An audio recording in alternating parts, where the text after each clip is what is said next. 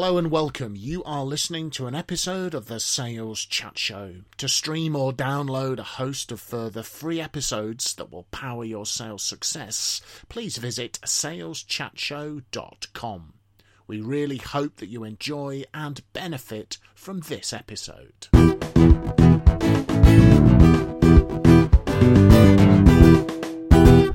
So, hello folks, and welcome to another episode from the Sales Chat Show, saleschatshow.com, driving your sales forward. With me in the studio is a rather scary-looking Phil Jesson, a rather scary-looking Mr. Graham Jones, and possibly an absolutely terrifying Simon Hazeldine.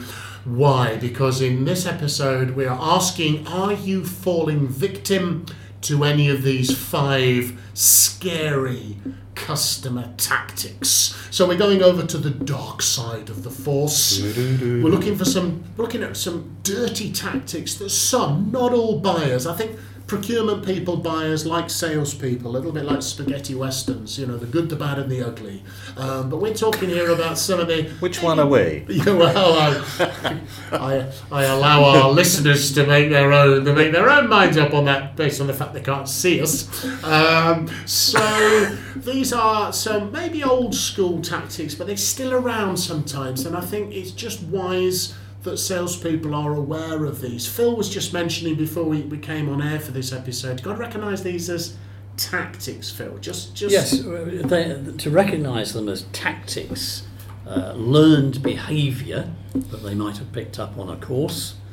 In a sense, they're games. They are games that are being played. They're not necessarily real. So this isn't about jumping in quickly with a knee-jerk reaction. It's also about sort of playing that game and emerging successfully out the other side of it. So we definitely want to raise your awareness of these so you can recognise them for what they are, which allows you to respond to them rather than react to them.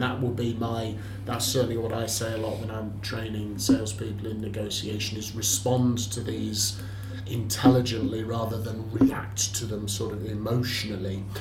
The first one I've had done to me, we're providing sales manager coaching training, and we're invited to tender for a whole sales force, a much bigger piece of business, invited in to meet procurement, who politely told me, first thing he said was he was delighted to have received my first pricing proposal, which I thought was an interesting opening comment, as in there was going to be another one to follow.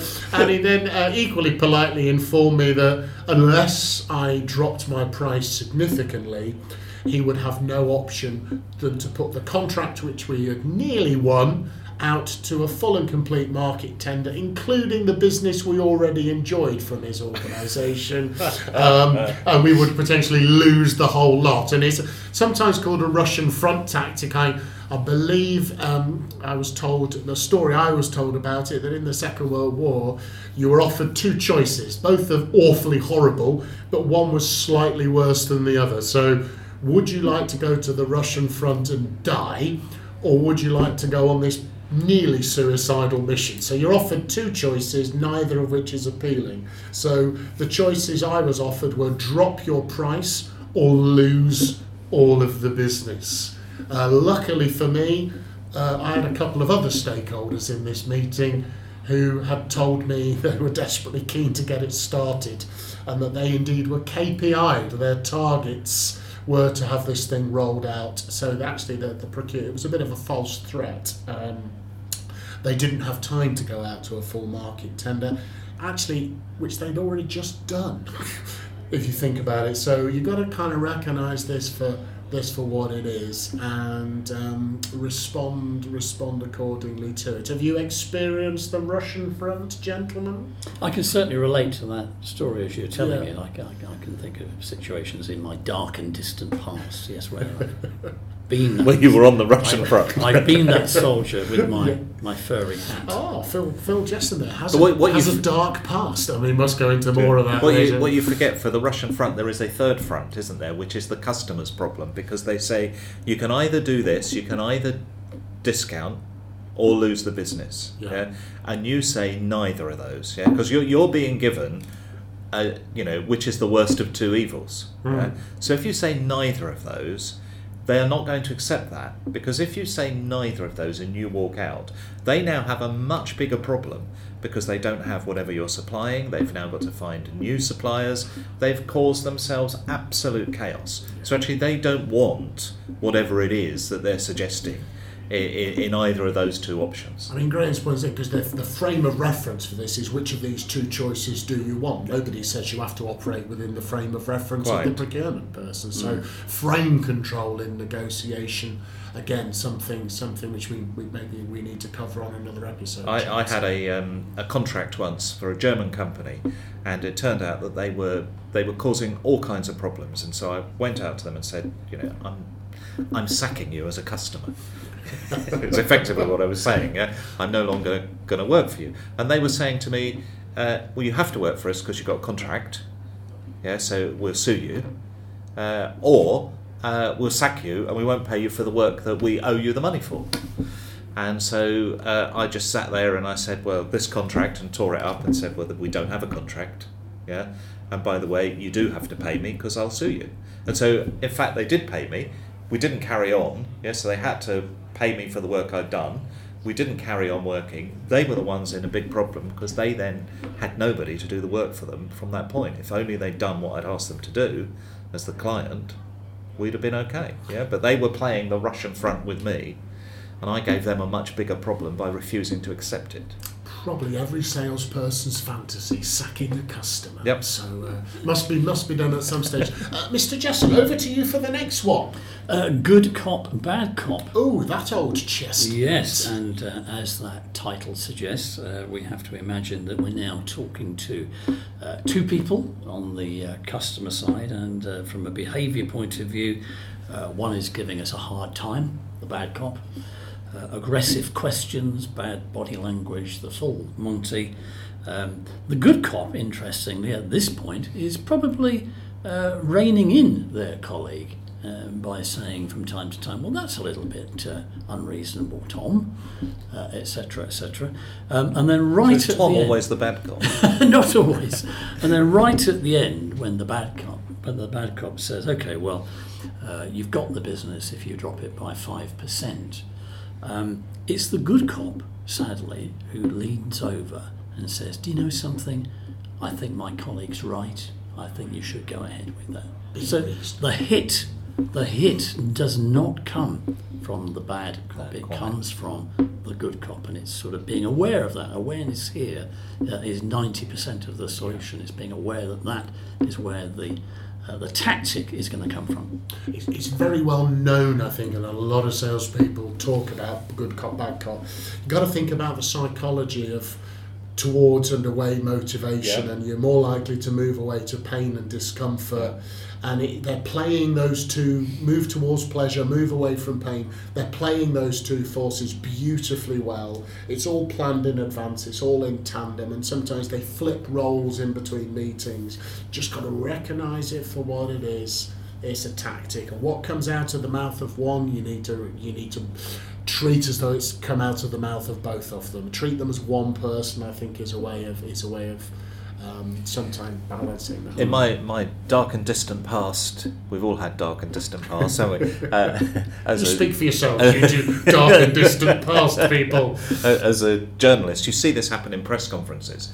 The pack of journalists, they all know each other, because they're all from, they're all correspondents in a particular topic, so they all know each other, and a group of them will be the kind of aggressive questioner, and the person then is backing away from that aggressive question, and meanwhile there's somebody who's very pleasant, very quiet, and everybody in the room, apart from the person at the press conference, knows that it's their job to fire this seemingly gentle little question, which the person then moves towards and accepts and reveals all the answers that they were refusing to give to the aggressive questions.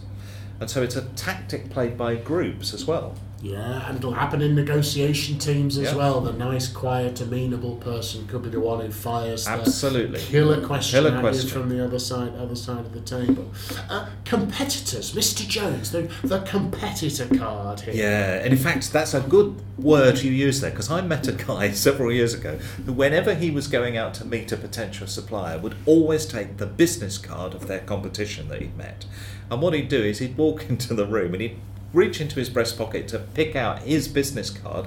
Of course, at the top of the pile would be the competitor's card, and he'd go to hand it to them and he'd go, "Oh, sorry, I got that from them earlier, and you need one of mine." Immediately at the very beginning of the meeting, and that competitor's card might have been from like 10 years ago, but it's just they've seen the logo, they've realised that he's met the competitor, not necessarily, just got their card, yeah, automatically it put the potential supplier on the back foot. Because they're going to try and use the competitor as the big threat. That's here, it, aren't yeah. they? You know. So the people meeting this guy for the first time are now on the back foot going, well, he knows the competition, he's got their business card, he's already met them, we're in trouble. It still amazes me that I think some buyers, if I was to be a little critical for a moment, think that we don't think they're talking to our because of course they are, as part of a sensible buying process. Of course that's what you're going to be doing. You are and scheduling a meeting for us to bump into our competitors in the foyer, or having the competitors' literature on their desk, or my favourite was the competitor pen that was always used in a meeting with me, and they talk about meetings and conversations they're having with the competitors. Of course they're talking to you. I had a neighbour years ago who was a very well trained buyer, and he told me once that he used to deliberately write in the book at reception upon arrival.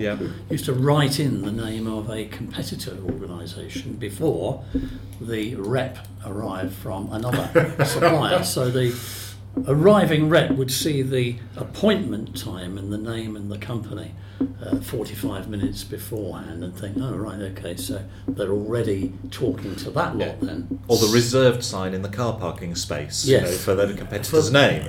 Which, that's it. So these are all tactics that customers play in order to make salespeople think there's a problem of some kind. And also the competitor will always be far more generous than you are and offer more than you are. And, of course they do. It just recognise it for what it is.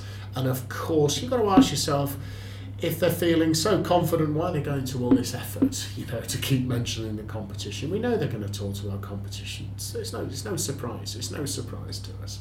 And then sort of going even further into the dark side is overt intimidation, use of aggression, sudden change of behaviour where the buyer suddenly uses profanities or aggressive hostile behaviour, designed to sort of try and trigger the fight or flight response. Most people go into flight when that happens. I certainly had that done to me as a very new, wet behind the ears salesperson in a big cash and carry where the guy just swept my sales presenter, smashed it literally off the desk and effed and jeffed at me and it certainly hit me as an inexperienced person, shocked me a bit. So yeah, I mean, it's a bit of a dirty tactic, but it's sometimes done to a less, I think, overt manner. Yeah, see, but my reaction to those kind of people is I wouldn't want them as customers, so they lose out. They run the risk, don't they, of playing a game that backfires. I think the other side of the coin, actually, which is probably less dramatic but can be more effective, is not intimidation but indifference, which is Graham is presenting to me, and I'm showing nothing. I've got a buyer's training manual from one of the large supermarkets in Europe, and it says it trains its buyers to react to all salespeople and all sales proposals with complete and total indifference. So you just, no matter what's shown, you just appear to be very, very unimpressed, and it's probably easier to maintain than the aggression. Question, remember, it's a tactic. So if they are genuinely indifferent to what you're offering, why are they having a meeting with you? It's a question. I am certainly coaching a guy who said, they keep inviting me back in and telling me they've no intention of going forward with us. And I go, how many times have they asked you to come back in to tell you that? 3 times. I go, well, there's a clue there. So they're obviously not interested. Oh, no. So trust me, in a modern, busy organisation, you definitely don't have meetings with buyers. Sorry, you don't have meeting with suppliers you're not planning on doing any business with. So it's like I've been married now for a long time, 30 plus years. And I remember when I first went out with my wife, we decided that we were not suited and that we would not go out with each other again. And then immediately at the end of that meeting, we arranged another date to not go out with each other again. And we kept not going out with each other again for several months before we decided that we'd get married. And here we are, nearly 40 years later of not going out again. It's that kind of thing, that if you are continuing to show interest, no matter what you say, it's what you do that matters. Yeah, judge customers on their behaviour definitely more than what they're saying. And if they're making time to see you, that's a behaviour you should pay attention to. And then the final one, Phil, this sort of the higher authority tactic where, hey Phil, I love your proposal, all fantastic, a little bit good cop, bad cop here as well, by the way, certain element. But I've just got to take that upstairs to Graham, my boss, or the marketing, or whoever it is. Well, if that happens, it would highlight, of course, that maybe early on in the sales process we haven't really qualified the decision-making process. And if we do that early on, there is an opportunity, of course, to invite into the room people that are involved in the decision, or only to go so far in the sales process and then come back on another day to meet those individuals. But just on the subject of higher authority and other aspects of it, if we wanted to be provocative, I think we could say, well, if you are working with buyers, you're always going to get some of these tactics. Maybe one of the places where we also ought to be known is in the boardroom. And if we are known in the boardroom, and if we are adding value in the boardroom, then probably we're not going to be put through some of this nonsense by procurement people in quite the same way. It's easy for me to say that, but in order to get a presence in the boardroom, it probably means that as salespeople, we've got to deploy our bosses, our sales director, our chief executive. We've got to deploy them with a purpose on a sales-related matter. But I know from my own experience in this area that although as salespeople it's often quite difficult to make appointments to see people, it's often very easy when a chief executive's PA phones somebody else's PA and says, my boss needs to see your boss, and they can set up a meeting very, very easily and have that strategic level of conversation way above where the buyer is. Definitely time to record an episode, I think, on leveraging your senior managers in your organisation. We'll make sure we do that for you folks, because there's a whole lot of very valuable content here.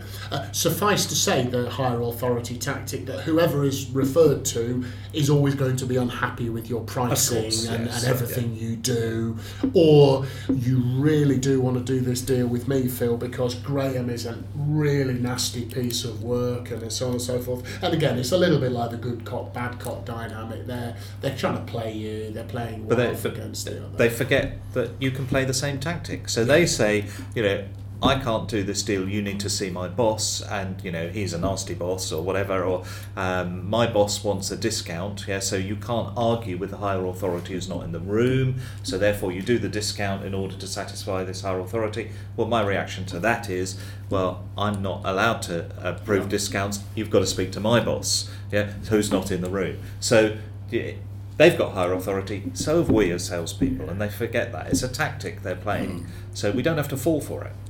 And I would say, just as we move to a close, is that in my experience, and I've trained tens of thousands of salespeople and buyers to negotiate, is skillful behaviours and good planning and preparation are far more effective than these sort of tactics that are being used, particularly if you're a sharp cookie.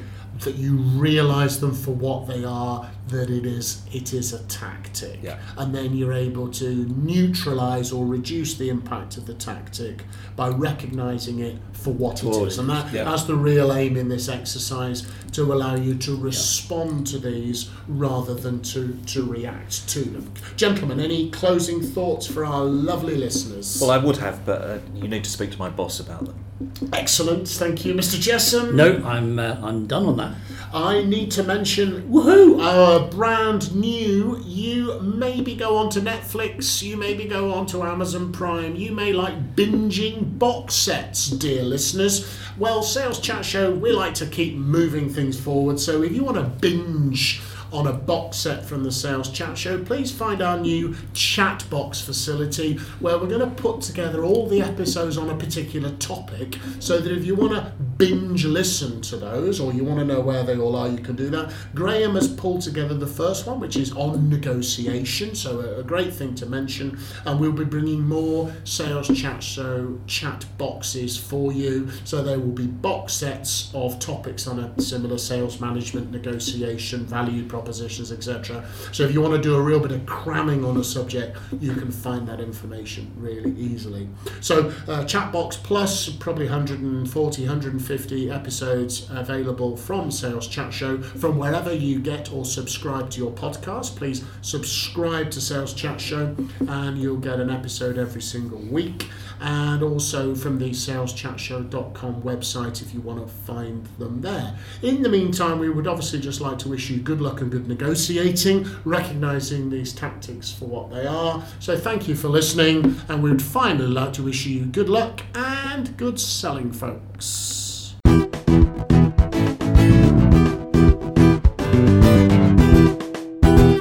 You have been listening to an episode of the Sales Chat Show. To stream or download a host of further free episodes that will power your sales success, please visit saleschatshow.com. Thank you very much for listening to this episode, and from everyone here at the Sales Chat Show, we'd like to wish you good luck and good selling.